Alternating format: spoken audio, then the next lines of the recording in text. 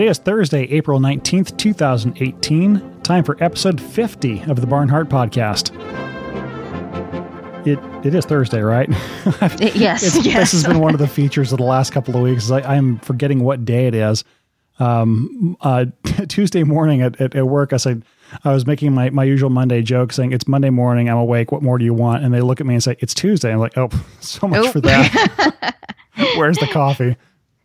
Speaking of which, super nerd, what's new in your world in the last 2 weeks? I have a new baby girl.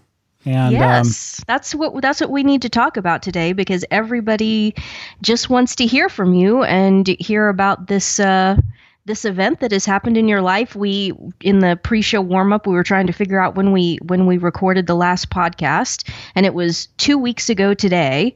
And then a couple of days later after that, big surprise in your life.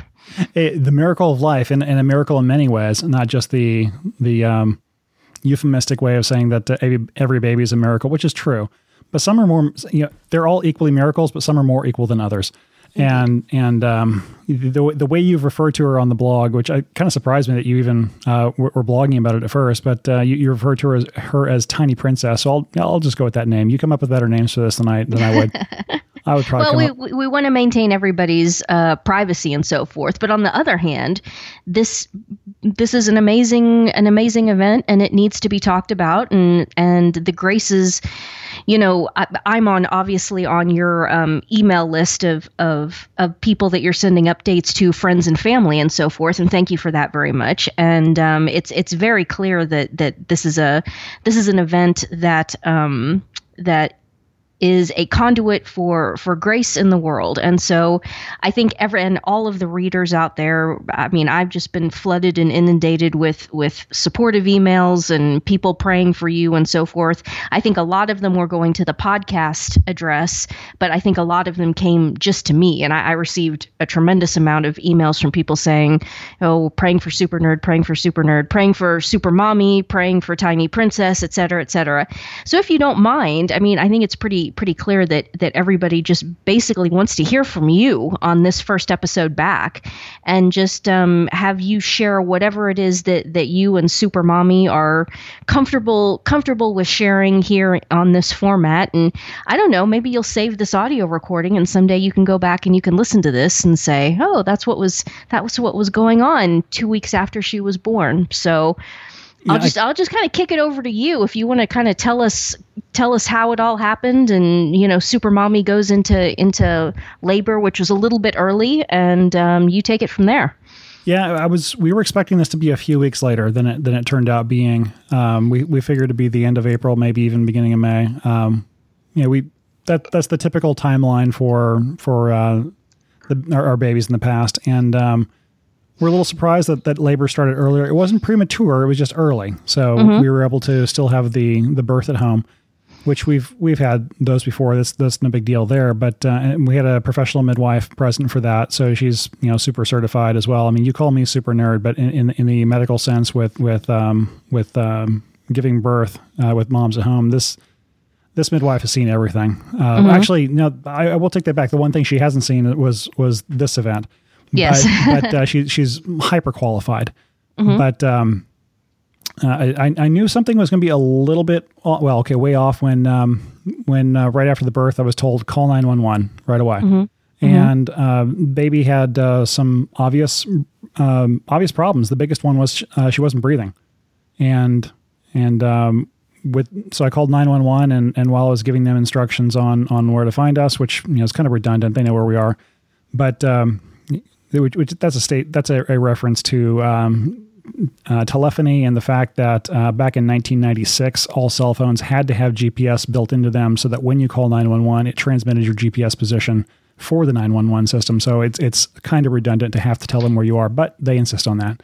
Oh, you didn't call from a landline. I figured you probably called from a landline, or if people even have those anymore. I was going to say, I haven't had a landline since 2002.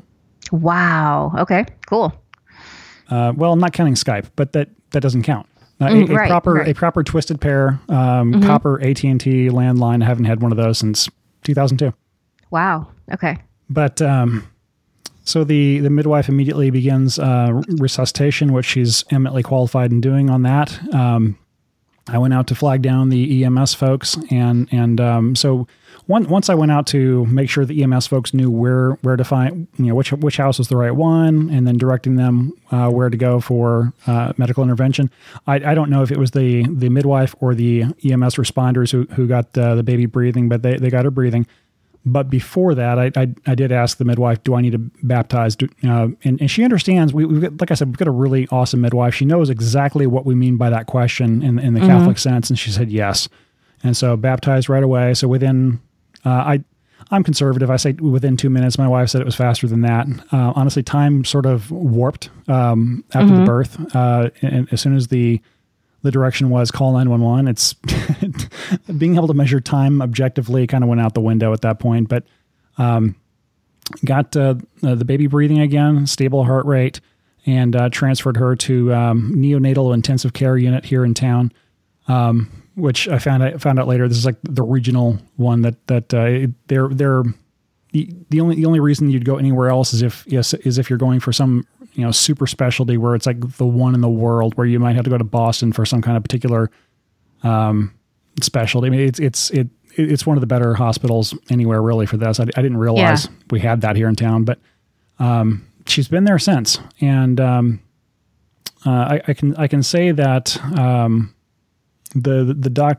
basically I can say that one of the diagnoses is what's called microcephaly. And a lot of babies who have this they're not even born alive. And for people who aren't medically up to speed on all the terminology, microcephaly is basically a tiny head. And in this case, it's because the brain wasn't fully developed. And in this case, obviously you never say never, and don't quantify things until you figure it out later. But the likelihood is that she will never have the use of reason. So on the one hand, this is a baby who's going to require special treatment for as long as she lives. And we don't know how long that could be. It could be days, weeks, could be years. We don't know. But like I was mentioning in the updates in my emails, and part of which I think you mentioned in the blog post, is that it's interesting. At least I find it interesting. I was trying to find the right words for it. Is obviously every child is going to be a cross and a challenge and a joy, all in one. And it's this is how you work out your salvation when you are married and have children. Is you get to work out losing all of your selfishness and becoming selfless through taking care of your children. And it's more poignant, I think, when you have a child who has a condition where they'll never be able to offend God. Yeah. And it's a situation. It's like, well, you could look at this in the worldly sense of, oh my goodness, I may not be able to ever, fill in the blank however you want, have a normal whatever. Because walk her down the aisle at her wedding, or things like that. I've got no guarantee of that for any of my kids. I mean, who knows? But the point is that, unless a miracle were to happen where, she were suddenly restored to complete physical and mental health, she's going to be a guaranteed saint. She has no ability to offend God. And in addition to baptism, she was confirmed 2 days after she was born. So that was something where, because she was having seizures, which is another thing that's very common with this condition of the microcephaly, we didn't know if she was going to make it through the end of that day. So we called the priest. He came in and did the confirmation, and that was a big reassuring moment where basically we've hit the point where we can. She's about as topped off as she's capable of being in terms of sanctifying grace. In terms of, she's not going to be able to earn any more sanctifying grace, but we can earn grace from taking care of her. I mean, this is the same with any kind of act of charity toward anybody else. So it's an interesting situation where, yes, she's a guaranteed saint, but at the same time, in the same way that the saints who are already in heaven, let's say St. Thomas Aquinas or St. Augustine, their writings continue to affect either increases in grace in people or conversions.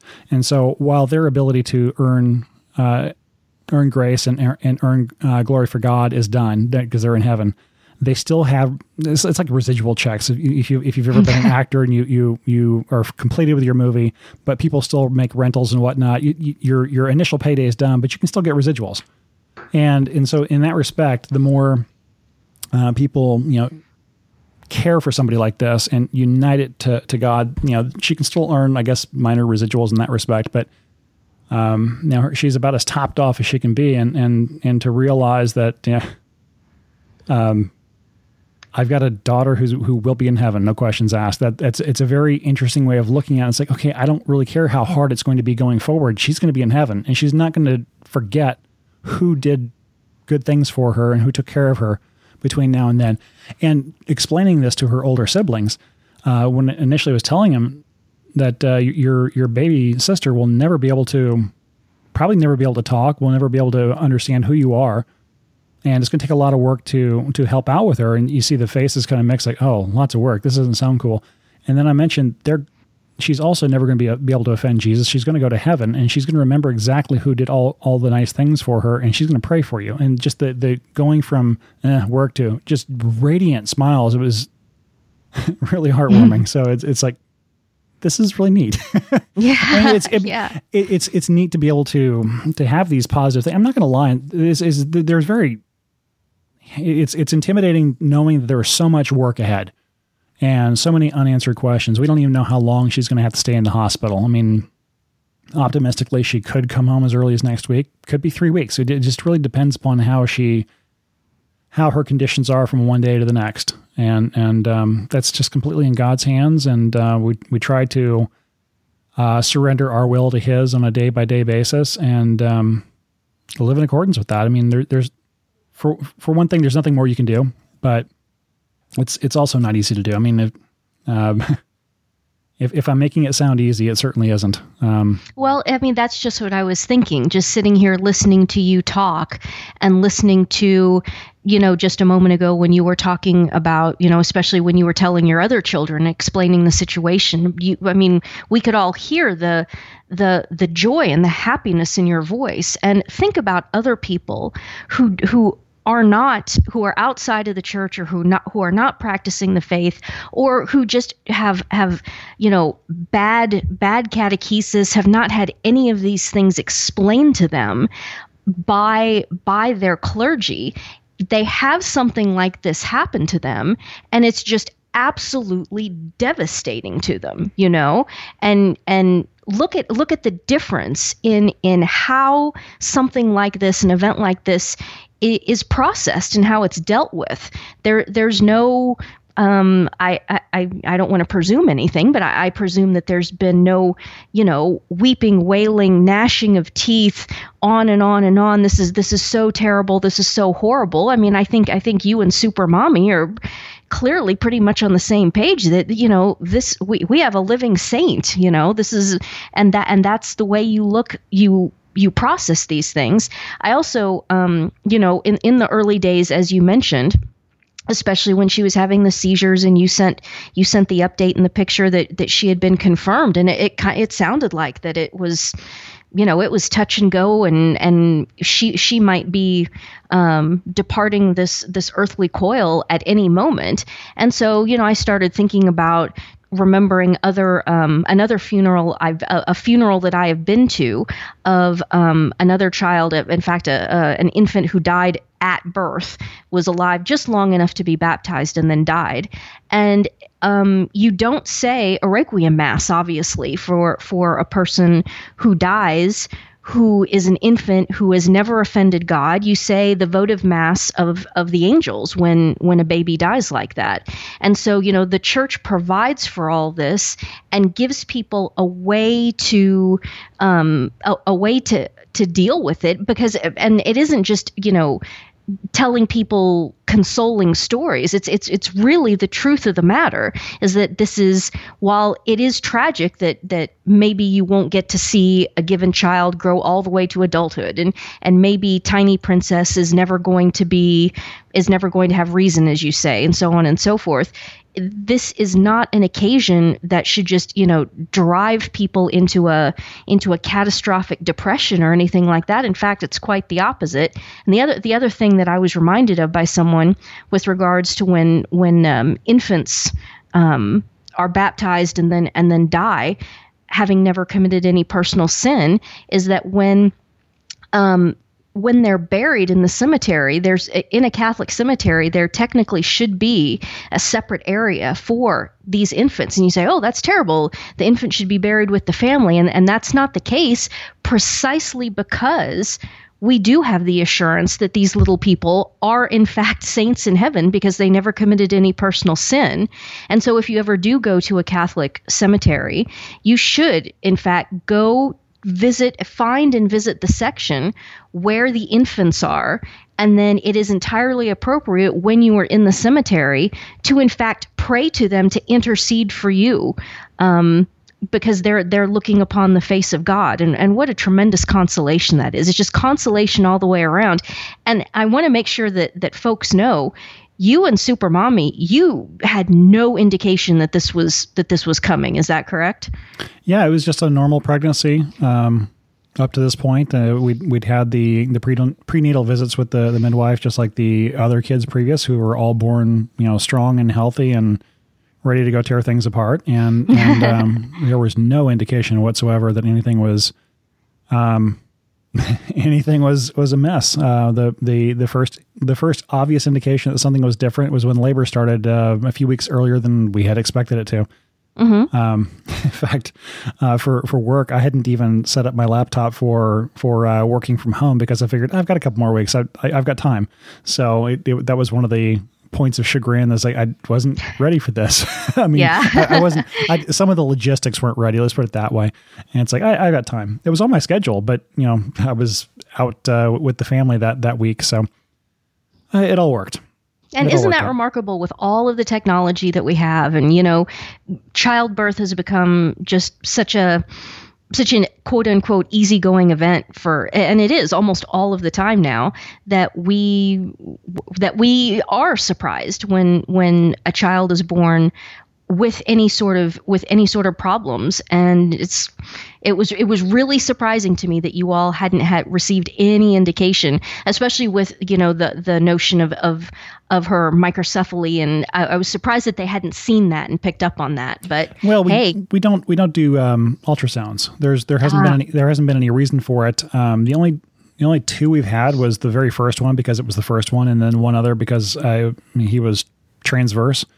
So there was a question of what's the internal mechanics in there? Is he wrapped up in the cord or what? And he ended up being born at home just fine. But those are the only two where we ever had a sonogram. And so Super Mommy, as you decided to name her, she's never had any problems with pregnancy or giving birth. So there was no indication that there was any need to have a sonogram. But it's also, I guess, worth considering that. I guess in a way it's a blessing we didn't, because that would have freaked her out, and because you'll be able to pick up on things like head size relative to the rest of the body and in a sonogram, and depending upon who's doing it and who's doing the interpretation, they're going to start saying, well, you've only got X number of days left if you want to terminate the pregnancy based on this, and that's something else to think about too. Is in the eyes of the world, this is somebody who has no value, who's never going to be able to contribute anything. But again, you're looking with the eyes of the world at this point. I mentioned in one of my updates that and I mentioned earlier in this podcast that the hospital she's in right now is one of the regional places to be. If you are a neonatal expert, this is the hospital you want to work in. The doctors and staff there have got brains big enough. They need 2 wheelbarrows to cart them around. I mean, really big, smart people. I mean, in between the ears, I mean. And for them to be reduced to saying, I don't know. I've never seen this before. She's constantly throwing riddles and puzzles at us we can't figure out. I mean, it takes a doctor among super smart doctors to reduce somebody else to being confused, but our little girl's done that. Yeah. So I mean, it's and also just the realization that I had the line in there in one of my emails that she was awaking in me like a capacity for love that I didn't know I had before, and I will never be the same after her being born, because it kind of warps you once you, and I mean that in a good sense. I mean that my ability to appreciate not just her, but the rest of my children, all the graces I've been given. How dare anybody say that she had no value to anyone in the world? Mm-hmm. Yeah, exactly. And I'm glad you've brought this up, because there's another situation now going on in the UK. There's another little baby over in the evil clutches of the National Health Service, which is the huge socialized medicine bureaucracy over in the UK. And, it's kind of a similar situation. They're trying to, he's older. I think he's almost 2 years old, but there's something wrong with him. They can't figure out what it is. And the truth is that they're just not even really terribly interested in trying to diagnose what's wrong with this little guy. I believe his name is Alfie. And the parents are like, okay, let us take him, let us medevac him, and either take him to the States or take him to Italy. They've been trying to petition the Vatican. Let us come. And everybody's like, well, sure, if you come, we'll see what we can do. We'll do some tests. The National Health Service, because it's just this evil, power hungry entity, and really, well, I'll get to that in a moment. They won't let him go. They won't let the parents take the little boy. And what it all revolves around is that they want him dead. They have decided that is the NHS. They want him dead. They've decided, like you said, that his life, quote unquote, has no value, that he's, quote unquote, better off dead, et cetera, et cetera, et cetera. And so the National Health Service is trying to force the death of this child. They refuse. They want to take him off of whatever life support machines he's on, and they aren't interested in saving his life. Now, when your daughter was born, now obviously the former U.S. is moving towards this socialistic medicine thing, but it isn't nearly as far gone as the UK obviously is, and other countries around the world that do have full-blown socialist medicine. When your daughter's born, there's absolutely no question by anyone that, okay, we're taking her by ambulance, we're going straight to the best hospital in the entire region. She's going into the neonatal intensive care unit. Everybody is immediately concerned with trying to diagnose what's going on here. And they're still doing that, if I understand it correctly. You're still waiting for tests to come back on, chromosomal profiles and things like this, aggressively trying to figure out and keep alive and get to the point where she can even go home, your daughter.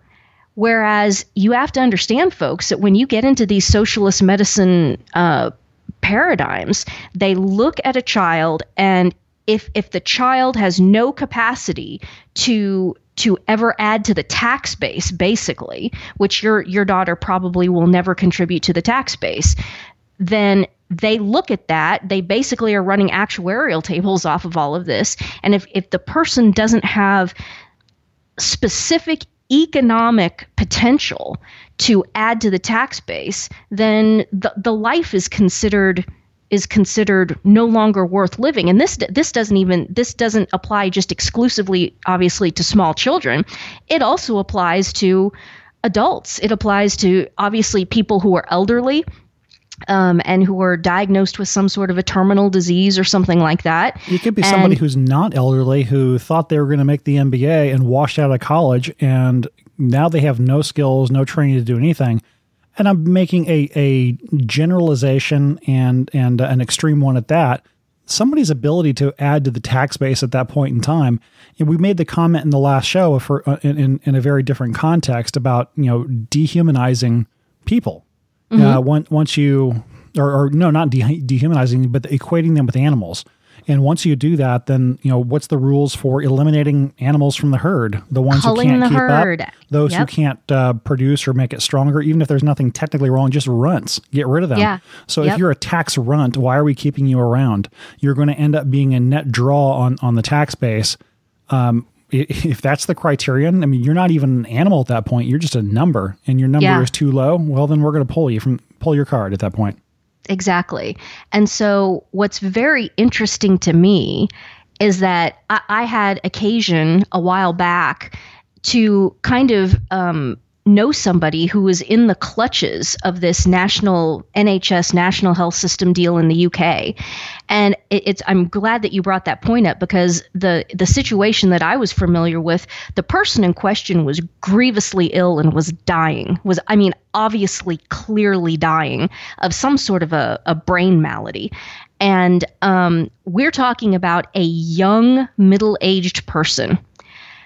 But apparently, the NHS looked at this person's, situation, home situation, work situation, et cetera, ran the numbers to the actuarial tables, and apparently decided that this person needed to be culled, that they were ultimately just going to be a liability on the books of the UK, that this person was within X number of years was going to be, sucking a pension, would be sucking more resources out of the NHS, as all people do as they age, and almost all people need more medicine and so on and so forth.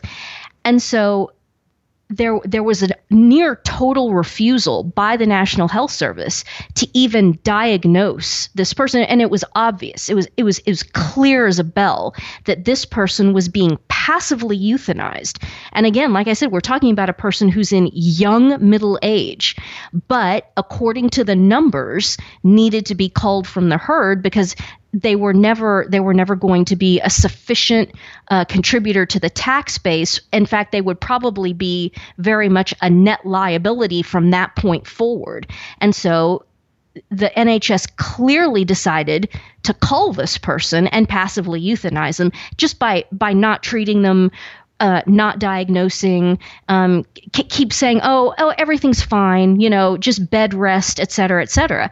So, there's a group of us watching this and, screaming and yelling and saying, what in the hell is going on here? What are you talking about? There's nothing wrong. You have to seek a diagnosis. If you're not seeking a diagnosis, then what you've done is you've decided that the person is terminally ill and is at that point in palliative care. Rule number one, if something's wrong with a person, you have to diagnose what the problem is. And if you're not taking any steps to diagnose, then what you're doing is you're basically resigned to the person being terminally ill, and you're just waiting it out for them to die. So, you're screaming and yelling, do something, do something, do something, and nothing's getting done. And I was talking to some other acquaintances who were from the UK and kind of discussing this whole thing. And my question is why is this being tolerated? Why is this being put up with? And it was a very interesting thing that I was told. And that is that in the UK, which is an almost completely post-Christian society, wait for this. This is a fascinating sociological point. The religion, quote unquote, with a lowercase r, that has replaced the church, and not even the church now, because it's been 500 years since Henry VIII and all that, since that split. But what is replaced even a semblance of Christianity and the quote unquote Church of England is the National Health Service. That the National Health Service is basically the new neo-pagan religion of the UK.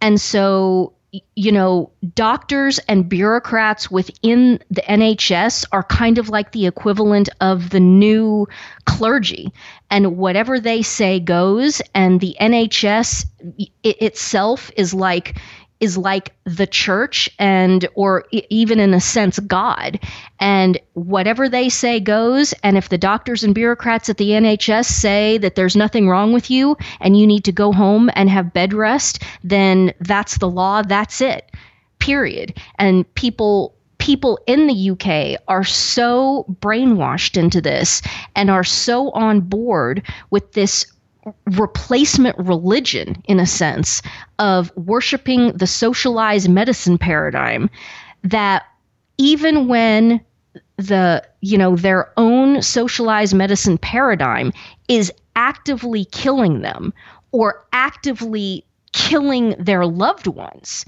they won't say anything, they won't do anything, they'll just nod their heads and go along with this because it's the new religion. And I thought that was an absolutely fascinating critique and a point, and it goes to show how the heart of man is always desiring some sort of a religious paradigm, and when it's something other than God who fills that, you can see how completely disordered things become, and just like overnight in terms of sociologically, just within a few years, you can go from a Christian society to this euthanasia horror.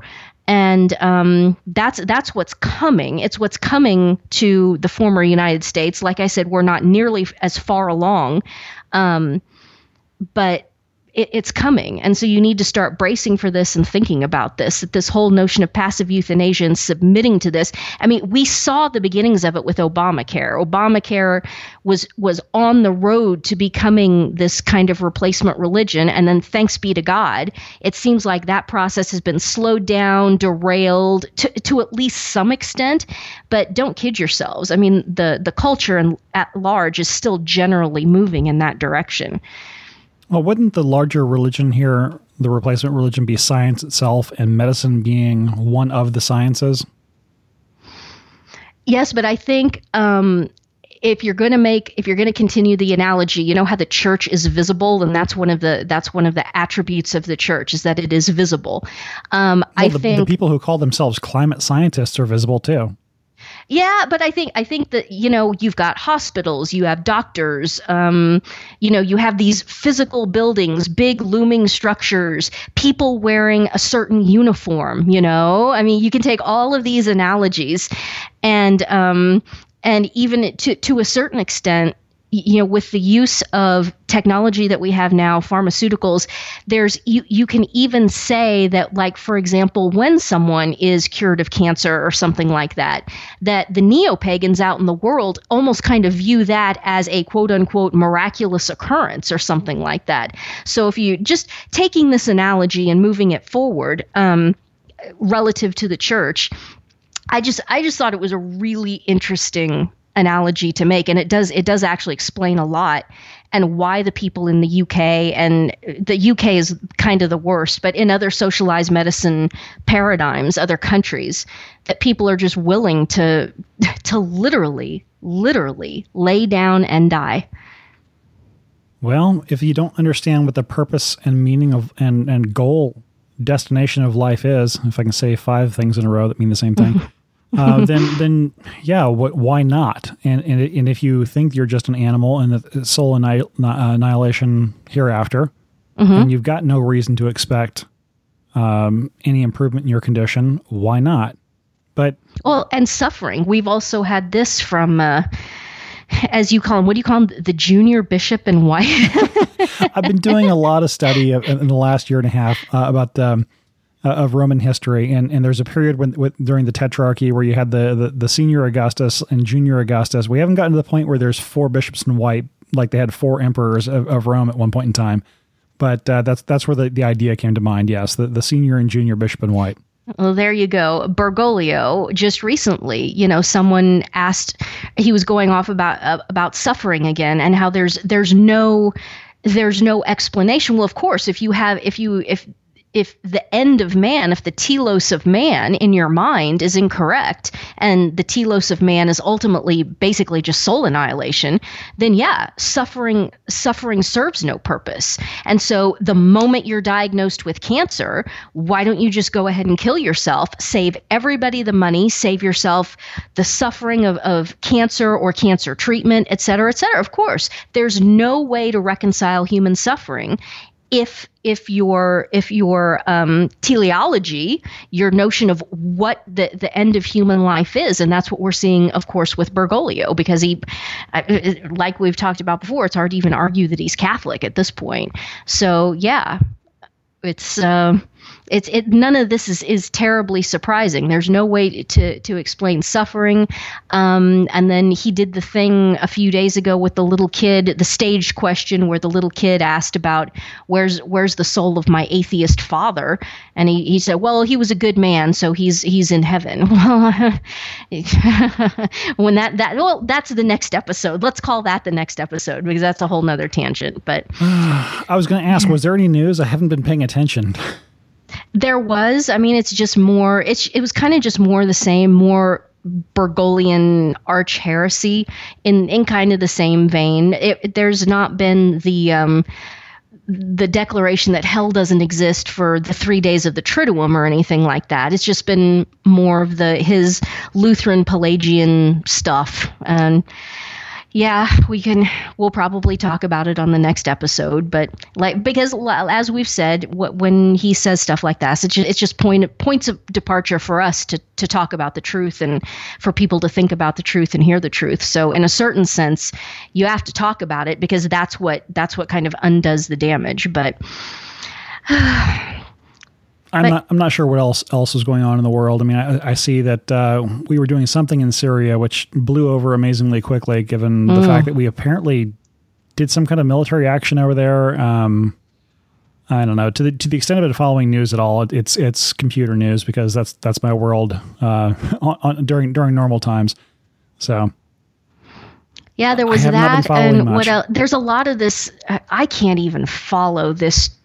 Trump, FBI, Department of Justice, who's out to get Trump, it's all crazy. I literally cannot keep track of this thing, but there's been some news about all that goings on, and there's been quite a bit of news about Trump with his payoffs to women that he has fornicated with in the past, and they're dredging stuff up like that. So I'm surprised that all didn't come out earlier. But then again, it probably was known, and people were sitting on it to stagger the release to make it just sound really bad. I don't know. Politics is unsavory business.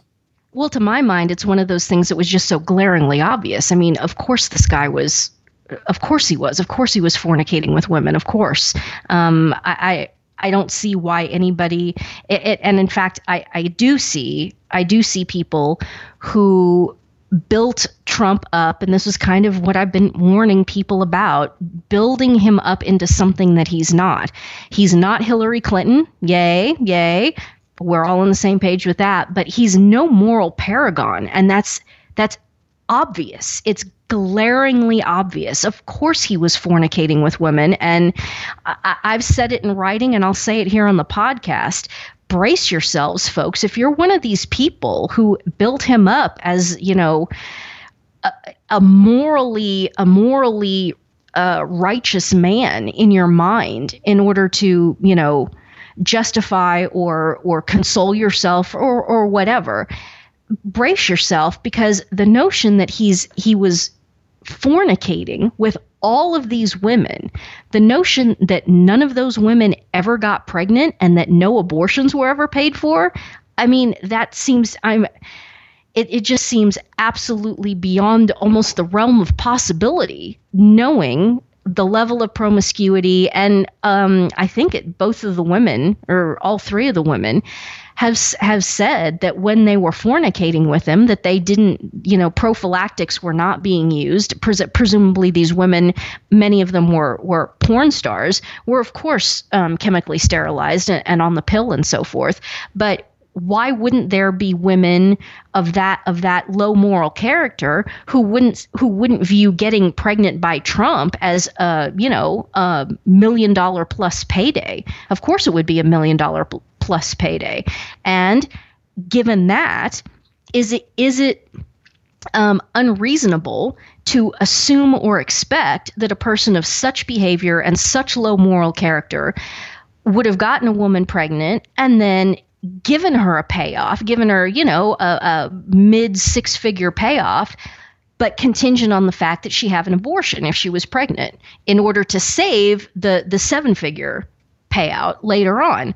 Well, I'm not saying that I have absolute knowledge that this happened, but it would be foolish to not at least acknowledge that that scenario is likely. It's highly likely, in fact. I remember he was an honored guest at Chelsea Clinton's wedding. Other way around, the Clintons sat in the front row of his quote unquote wedding to Melania. Wasn't it both? Was it both? I don't know. I may be wrong on the Chelsea part. You're right. The Clintons were honored guests at his wedding, if it was a wedding. And also, I don't know why I forgot this. Probably because it's one of these things I've rolled my eyes at. Even though this is a quote I've only heard recently, apparently this has been known. He made the comment that his personal Vietnam was avoiding STDs in the 70s. So this is not exactly a moral person. Yeah, I mean, and ascribing that to him is just a huge mistake. And so, he said it himself, though. Well, yeah, I mean, ascribing morality on moral rectitude to him is a huge mistake. And if they've got him on tape. I mean, right before the election, there was a tape of him saying just incredibly crude things to some Hollywood reporter guy about, grabbing women in a certain anatomical region and all that. And you can go and listen to it. And it's obviously him. It's clearly him. It's his voice. And he's saying these things. And he's saying these things that any decent man would just never, ever, ever say. And, I got a lot of blowback when I made a blog post about that, and people trying to defend him, people in the Trump camp saying, well, all men think and speak that way. And that really makes me angry, because no, that is a lie. Not all men do. More and more and more in this society do, but not all men do. Please do not, paint with that broad of a brush. It's the word offensive is so overused and so played out now, but that is well and truly offensive to say that all men think like that. I was in the enlisted Navy, and we didn't talk. There were a few who talked like that, but that was not the norm. Yeah. Yep. And there are still, believe it or not, there are still decent men in this world. Now, obviously, as a person who has to go out and live in the world, and especially if you're younger, the younger you are, the worse it is. To a certain extent, you can't be a Pollyanna, and you have to have your guard up, and you do have to understand that this society is just going down the drain, and that yes, there are a lot of men who are consuming pornography, fornicating, so on and so forth. And yes, they do think and they do speak that way, especially when women are out of earshot. Of course, there are lots and lots of men like that, but not all. What people are trying to do in order to justify the behavior of people that they are politically in favor of, let's say, or just on whatever quote unquote team, in order to justify that sort of behavior, what they then have to do is take the entirety of the human race and all men down to that level and say, all men are like this. Therefore, it all cancels itself out. And so it doesn't matter. And we shouldn't read anything into that, because it's a completely universal condition to talk that way, to think that way, to live your life that way, to fornicate and so forth. And that is a lie. That is not true. And I'll defend the male of the species to my dying breath. Not all men are like that. And not all women are like that, but there certainly are some as well. And unfortunately, in this age of equality, the gentle, what's the term? The fairer sex Yeah, they get pretty rude at times too. Indeed, absolutely. Yep. And it's like you said, it's a function of as the culture descends, that's one of the things you see is a parabolic increase in that sort of behavior, not only in men, but women trying to quote unquote catch up to be equal. Exactly. So just fight it, stay away from it, get the TV out of the house, don't expose the children to it, and set a good example, and only associate with good people. And when you do have to, deal with paradigms where you're looking at people like Trump and so forth, I think it's really important to just be honest, be honest with yourself about who these people are, what they're doing, and don't lie to yourself, and don't try to prop people up. I think the technical word for this is positivism. Don't try to inflate people into something that they're not. Put not your trust in princes. Put not your trust in men. Men in terms of the human race in total. I was going to say, I think we got off on this tangent by me saying that I wasn't following news and curious if anything happened. And coming full circle, something just occurred to me. It's like, so let's take the example of a New York billionaire who started off with enough money, should have been almost a trillionaire by now if he was actually smart, who's now the president. Nobody probably is making the question about him, what's the value of his life? And how many people has he led to heaven? How many people has he humbled? How many people has he affected in a positive manner? And I this is a phrase that I know we've talked about in the past, and I was going to bring it up in the last episode, I think, but I forget what context it was. It goes along with our earlier discussion about my daughter, although what I'm going to say isn't directed at my daughter or in a reference to her, but I've made the comment before that with regard to myself, I wish I was as smart as a retard. And the phrase, what I mean by that is, you look at people with Down syndrome, and they are the most positive, uplifting humans you're ever going to encounter. Mm-hmm. And it's hard to be around them and not smile and not have a positive, outlook on life, because they are just nothing but positivity.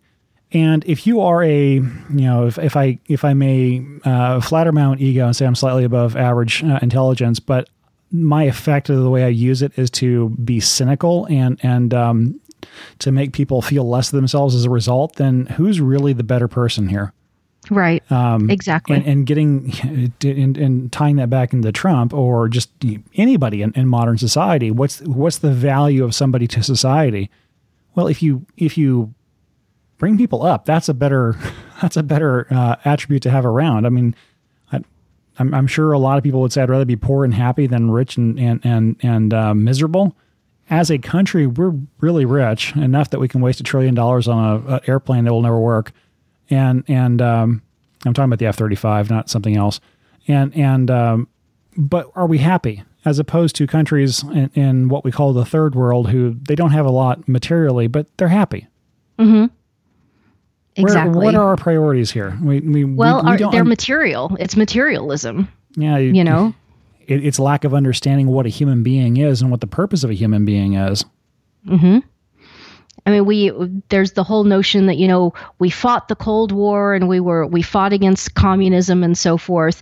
But I mean, really, to a certain extent, we've descended into a level of materialism and holding human life just so incredibly cheap that we're almost caught up to the Soviet paradigm, to the Red Chinese paradigm, to the Khmer Rouge and all of that. I mean, where human life is just becoming cheaper and cheaper and cheaper and cheaper, and we are sprinting towards basically parity with these militantly atheistic, 100% materialistic regimes and political systems. And, not to, as we were talking about in the last podcast, stale Big Macs and all that, but this is clearly where Bergoglio's, anti-Pope Francis's mindset is: complete materialism. Everything is material. And as we were talking about before, the end of man is just... he that's so far out of his mind. The best he can come up with is soul annihilation. The only thing that matters is material here in the world, and that's a function. When you have the American culture, which allegedly was supposed to be fighting all of that. If you take the Christianity out of the American culture, oh my gosh, the capacity for it to just turn on its heel and descend into complete and total materialism and holding human life to be worth less than nothing, that transformation is taking place way faster than even the communist revolutions did. I mean, the timeline for how quick this is all moving in our society, it seems to me, is much, much, much faster. Well, did we defeat Russia in the Cold War, or did they decide to stop putting up a fake front because they realized we had come around to their perspective? Indeed. That's if this isn't the run up to the big show and this isn't the end of the world, then centuries from now, oh yes, what I would do to be a fly on the wall, to look down at the serious historian, say 200 years from now, and see how it is that they parse and how they delineate the events in Western civilization over, let's say, the last 150 years or so, but most particularly over the last 100 years, since the ascent of communism and so forth, and see how they parse all of that and what exactly did happen. Did Reagan and JP2, did they defeat communism, or did communism just retrench and then come back out wearing different uniforms?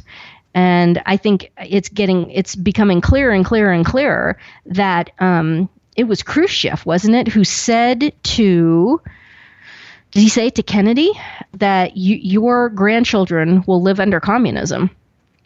And it's getting more and more and more difficult to make the argument that Khrushchev hasn't been proved to be correct when he said that yes, indeed, the grandchildren of the people in the middle of the 20th century basically live under a militantly atheistic, materialistic regime that is just careening towards certainly Marxism, if not full-blown communism. You'll see on Drudge every now and again that someone will take some survey of undergrads on a college campus, and more than 50% of them declare that they want communism, that they want to live under communism, and things like, just stunning things like that. So yeah, I think history will show that the turning point in all of this, it wasn't the defeat of communism in 89 or 90 or whatever you want to call it. It wasn't the fall of the Soviet Union. It was just a retrench, rebrand, change the uniform, put a different sign outside the front door, and it's the same damn thing. And it's been wildly successful. Or it was just the metamorphosis. I mean, as it was from the October Revolution in 1917 through 1989. And the polarization between East and West, that was the dialectic that needed to be put in place to come up with the synthesis of the new communism. Mm-hmm. I mean, it's the one world order. Yeah, it's not like we're moving toward the reign of the social kingship of Jesus Christ, which, for Catholics, if you study Christian or Catholic social doctrine, that's ideally what we're supposed to be aiming for. And there haven't been many politicians who have been elected and who weren't killed, who actually believe in the social kingship of Christ. I mean, Gabriel Moreno in was it Ecuador or Colombia? One or the other. He was the president, I think it was Colombia. He was the president of Colombia. He consecrated the country to the Sacred Heart. He was devoted to enshrining Jesus Christ as the king and making him the king of the Constitution. I think it was even done in law, and he was killed by Masons. And this was, they admit it. As I was just going to say, the Freemasons would not put up with that. No. Yeah. I mean, Kennedy was killed because he wanted to take the money away from the Federal Reserve, allegedly. But allegedly. Allegedly. Who knows what really happened there? But Moreno is legitimately a martyr for the faith. Well, I mean, and if you think about it, the standard, what you're either moving towards or moving away from, full stop, is the social kingship of Jesus Christ. That is the standard. Nothing else is the standard. You're either moving towards that or you're moving away from that. And so it's obvious if you think about it in those terms, and you set the mark and you set you set the metric at the correct point, and you have the correct metric. It's obvious that our society is sprinting away from that at a dead, as fast as you can go, full out sprint. And so that kind of puts a new gloss on it. And you brought up the Hegelian dialectic, thesis, antithesis, and then what we're supposed to believe is that the answer is somewhere in the middle. It's the synthesis between the two, and that is just fundamentally incorrect. The thesis, if you'll name it that, of the social kingship of Christ is where we need to go. And so, quote unquote, extremism is the answer. It's the only answer. And the further we get away from that, the more extreme that the truth becomes, and the more of a temptation it is, and the more pressure there is upon everyone in the macro sense and in the daily micro sense. There's more and more pressure to move away, to compromise. Well, we have to find the happy middle in all this. And it becomes more and more and more difficult to remain in this state of holy intransigence and say, no, I am not going to come off of this. I'm not going to come off the truth. 2 + 2 = 4. There will be no walking it back. There will be no compromising. I will not come off of 2 + 2 = 4. Even an epsilon, I will not come off of it. You have to cling to that, and which is by definition at the extreme. And so that is the challenge, I think, for all of us. And I think whenever I think about this idea, I'm reminded of our Lord's words. When I return, will I find any faith on earth? Because I think a lot of it is a function of this intense temptation to compromise and to come off of the quote unquote extremist position, which is just simply the truth. Right. And if we can get to the point where we all agree on the social kingship of Christ, or to put it in Augustinian terms, the city of God versus the city of man, it's not like it's going to be, magically all better at that point. I mentioned that I've been doing a lot of studying of the Roman Empire, and after Constantine rose to power, and suddenly not only Christianity is legal in the empire, but it becomes the official state religion at some point. Now you have a whole new set of problems. We're not worrying about the emperors persecuting Christians. We now have the problem of the Christians persecuting each other. The Niceans versus the Arians, and it's there will always be the quest for orthodoxy. So and I bring this up to counter the phraseology used of radicalism or extremism being the right way. I really hate to quote Chesterton because I think he says in 1,000 words what could have been said in 8. But he does have a great quote in Orthodoxy that the quest is really to stay in the middle, to not go too far to the right, too far to the left, and that doesn't matter what the political dynamic is, whether it's modern life as we know it right now, or some idealized future where we all agree that Jesus Christ is king, but we don't know how the right way to do it is. Even in the Middle Ages, questions of, do we go tear down every pagan temple and synagogue, or do we let them stand and just try to convert them through example and preaching? That was, honestly, if we can get back to that as the biggest item to debate, that'd be so awesome. But, that would.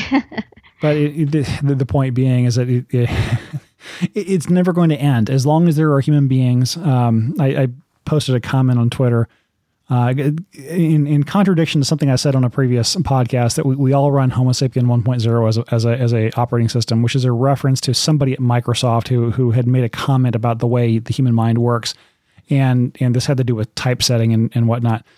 in the larger context. And thinking about it, I was like, no, actually, we're running 1.1, and it was the point release is a failed upgrade that Adam tried to achieve in assimilating the knowledge of God.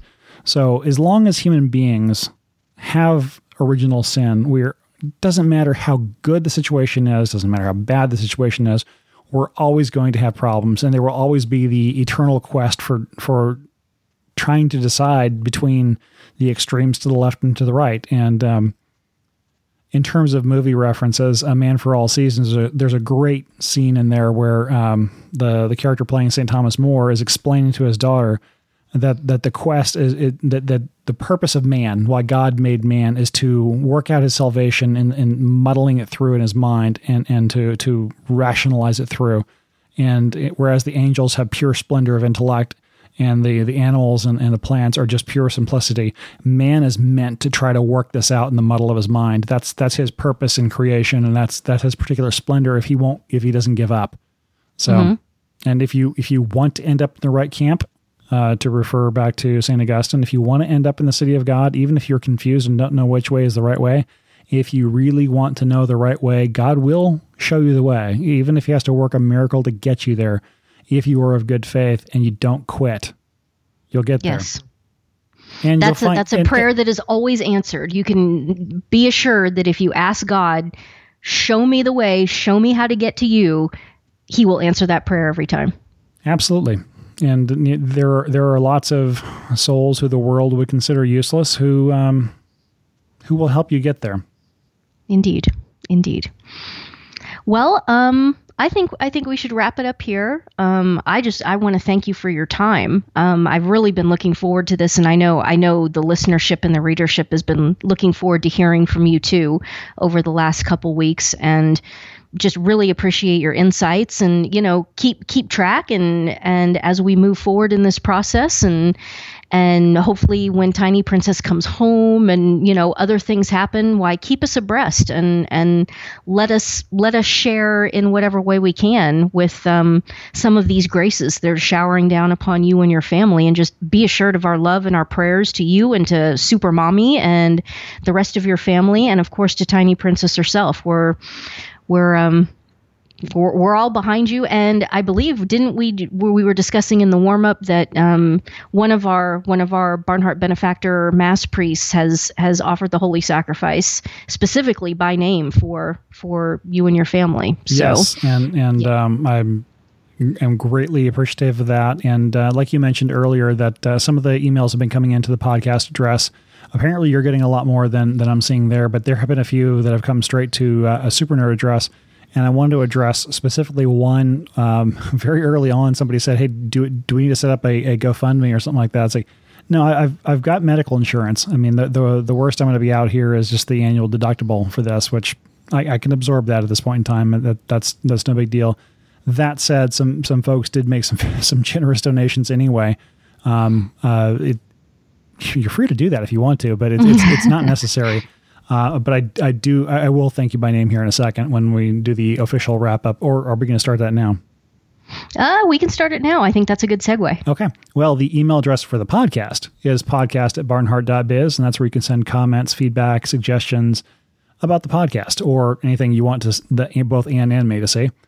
Masses for Ann's benefactors. If you're hearing this podcast and the day ends in Y, then there was a mass offered for you today by one of the priests. And of course, there's also the weekly Requiem Mass for everyone who died in the previous week. Please join your intentions with these masses which are being offered, and definitely pray for the priests as well. They're not making any friends in the among the haters of Christianity. Let's put it that way. Indeed. The Barnhart Podcast is a production of Super Nerd Media. If you found something of value in this or previous episodes and would like to return some value, you can go to supernerdmedia.com/donate and find details for that. And I do want to specifically thank several people who donated. It's a slightly longer list than usual, both because of what's been going on lately, and also that it's just simply been a couple of weeks. But Blaine, John, Michael, Stephen, Beverly, JPF, Terry, Charles, and Joel, thank you very much. And like I said, it's very humbling. It's not like I'm in financial need in terms of medical bills crushing me at this point in time. when she comes home, I don't know. There may be something else there. I don't know. There's still a lot of questions we have to answer at this point in time. But thank you, thank you very much. I'll let you talk about the Matthew 17:20 initiative. Yep. Thank you for mentioning the daily masses for all benefactors. Matthew 17:20 intention is, some sort of fasting twice a week. I'm doing Tuesdays and Fridays generally. And that is for the way I phrase it. My intention is that Bergoglio be publicly acknowledged and removed as anti-pope and the entire thing be nullified, that Ratzinger be publicly acknowledged as having been the one and only pope for these last 5 years now, that Bergoglio repent, revert to Catholicism, die in a state of grace and achieve the beatific vision, and that Ratzinger repent, die in a state of grace and achieve the beatific vision.